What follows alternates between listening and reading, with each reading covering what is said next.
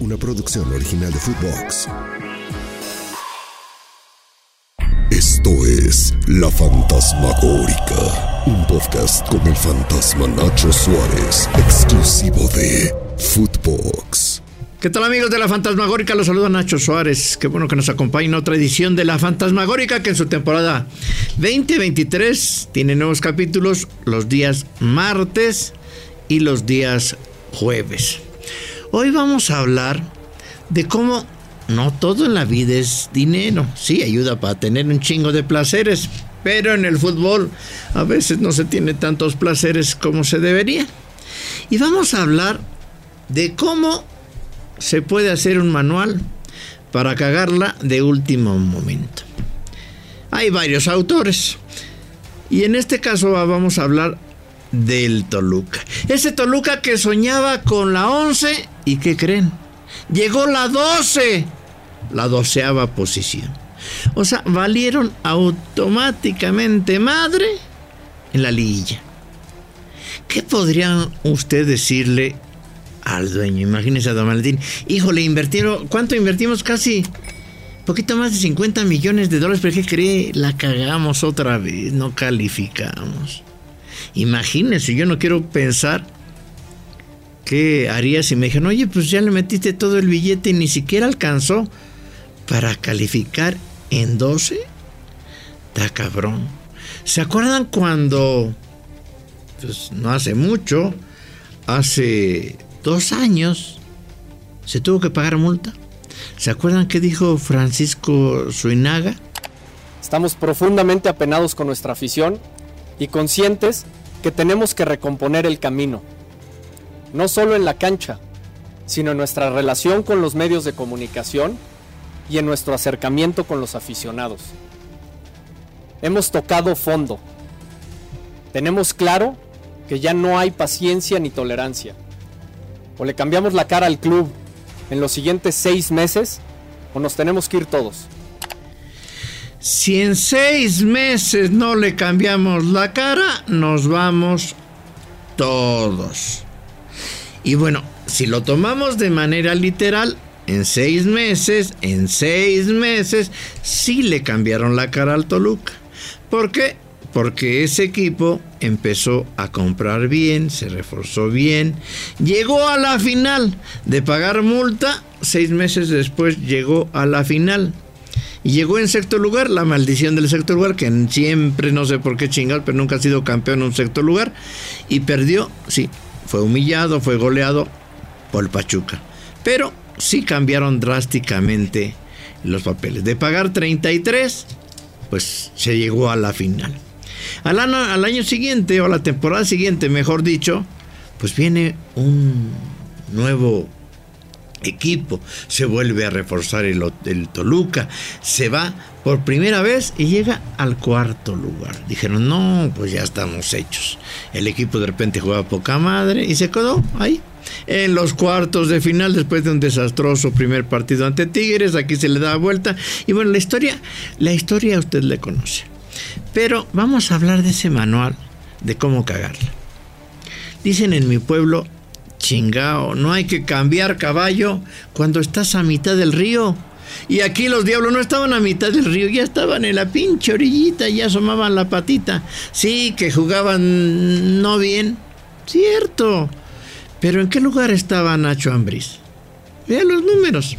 Estaba en la 7ª posición, en la maldita 13. Estaba a 3 puntos del tercer lugar. Estaba, que en ese momento estaba Pumas y Chivas, que tenían 21 puntitos. Santos era el lugar 14. Mazatlán era el lugar 15. Puebla estaba en el lugar 16 con 12 puntos. No estaban en zona de play-in. ¿Y qué creen? Esos, Santos, Mazatlán y Puebla, están calificados. ¿Y dónde está el pinche Toluca? Pues creo que ya de vacaciones, porque parieron madre. No puede ser lo que pasó con este Toluca, con Nacho Ambriz. El hubiera, dice, no existe. Pero estoy cierto de que si no se hubieran apresurado, total, si no era campeón lo echaban. Pero Cuatro miembros del comité dijeron, no metes a Belmonte, no metes, tienes de hijo a Mosquera, no metes a fulanito, tiene que jugar el Maxi Araujo. Y en ese pleito que dicen que no existió, le dijeron, oye, pues entonces dirige tú. Y bueno, pues dijeron, pues entonces metemos a otro. Porque ¿quién decidió que se fuera Nacho Ambriz? Aquí no lo dijo en una entrevista que nos concedió Francisco Zuinaga. Aquí están los culpables de esa decisión y de manera unánime. Consideramos que el equipo no está como creemos que debe estar. Nos reunimos y se tomó una decisión de manera unánime. Y nada más, nos reunimos con Nacho, nos reunimos con el Consejo de Administración y aquí Toño y Santiago, y se tomó la decisión, bien o mal, eso es un juicio valorativo, y nosotros estamos seguros que el equipo va a tener que estar donde tiene que estar. Así es que fue Zuinaga, San Román, Ciña y el asesor español. Cuando la caga un técnico, pues lo corren. La caga un jugador mucho, lo corren. ¿Qué va a pasar? No lo sé, pero van a tener junta con el Consejo de Administración, que encabeza Valentín Díez Morodo. Junto a Valentín Díez Morodo hay una figura muy importante que es prácticamente invisible, que pocos conocen, que pocos hablan de él, pero que se llama Arturo Pérez Arredondo. El hombre de confianza en las cosas legales e importantes de Valentín Díez Morodo. Le van a tener que presentar, oye, ¿en qué se gastaron 50 millones de dólares? Porque se gastaron más de 50 de dólares. ¿Sabe cuántos jugadores compró Toluca de la era de Nacho Ambriz? Nada más en los últimos 2 años. Sí, se los vamos a contar aquí. Aquí tengo la lista, se la vamos a poner ahorita en pantalla. Compró nada menos que a 27 jugadores. Leo Fernández, Valmer Huerta, Carlos Guzmán, Camilo Zambeso, el brillante Daniel Elfideo Álvarez, el brillantísimo Jordan Sierra, Carlos González, Brian Angulo, Marcel Ruiz, Jan Meneses, Andrés Mosquera, Fernando Navarro, Sebastián Saucedo, Tiago Volpi, Brian García, Maxi Araujo, Emiliano Rantia, Iván El Gacelo López, Jesús Venegas, Mauricio Isaíz, Juan Pablo Domínguez, Jesús Piñuelas, Robert Morales, La Pantera, Dian Mora, Tomás Belmonte, Pedro Raúl y Juanito Gamboa, que regresa. En todos ellos se gastaron por ahí de 51 millones de dólares. 51 millones de dólares. ¿Saben quién es el único equipo que gastó más que el Toluca en estos 2 últimos años? Sí, adivinaron, el pinche Cruz Azul. El pinche Cruz Azul gastó casi 60 y compró 29 jugadores. Los 2 equipos que más gastaron son los que más la cagaron. No están en la liguilla. En un torneo de donde de 18 califican 10. No pinche mames. Que pases en 12, que no le ganes al Mazatlán, que no le ganes al Puebla, que es una de las nóminas más bajas, pues está cañón. En las grandes ligas en Europa, donde juegan a la continuidad, el que pone más billete generalmente a la larga tiene más posibilidades de ser campeón. Pero aquí, donde se juega liguilla, hay muchas sorpresas. Pero ni siquiera para ir por una sorpresa fue el Toluca. Es increíble lo que le pasó a este Toluca. Miren, les voy a dar los números de Nacho Ambriz.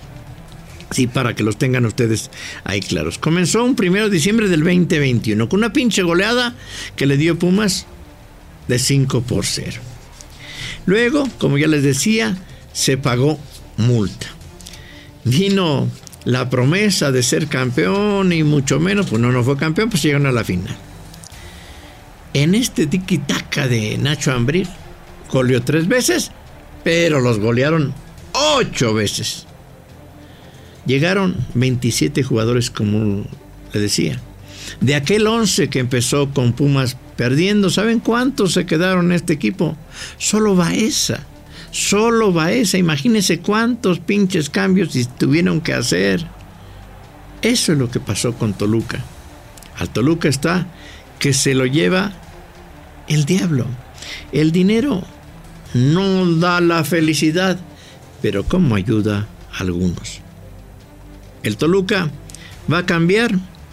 ¿Quién sabe? Hay cosas que son para siempre. 50 millones tirados a la basura para cambiar. Solo 6 mesecitos. ¿Quién quisiera trabajar para Valentín? Yo creo que todos. Esta fue La Fantasmagórica. Nos escuchamos muy pronto. Esto fue La Fantasmagórica con el fantasma Nacho Suárez, podcast exclusivo de Footbox. Una producción original de Footbox.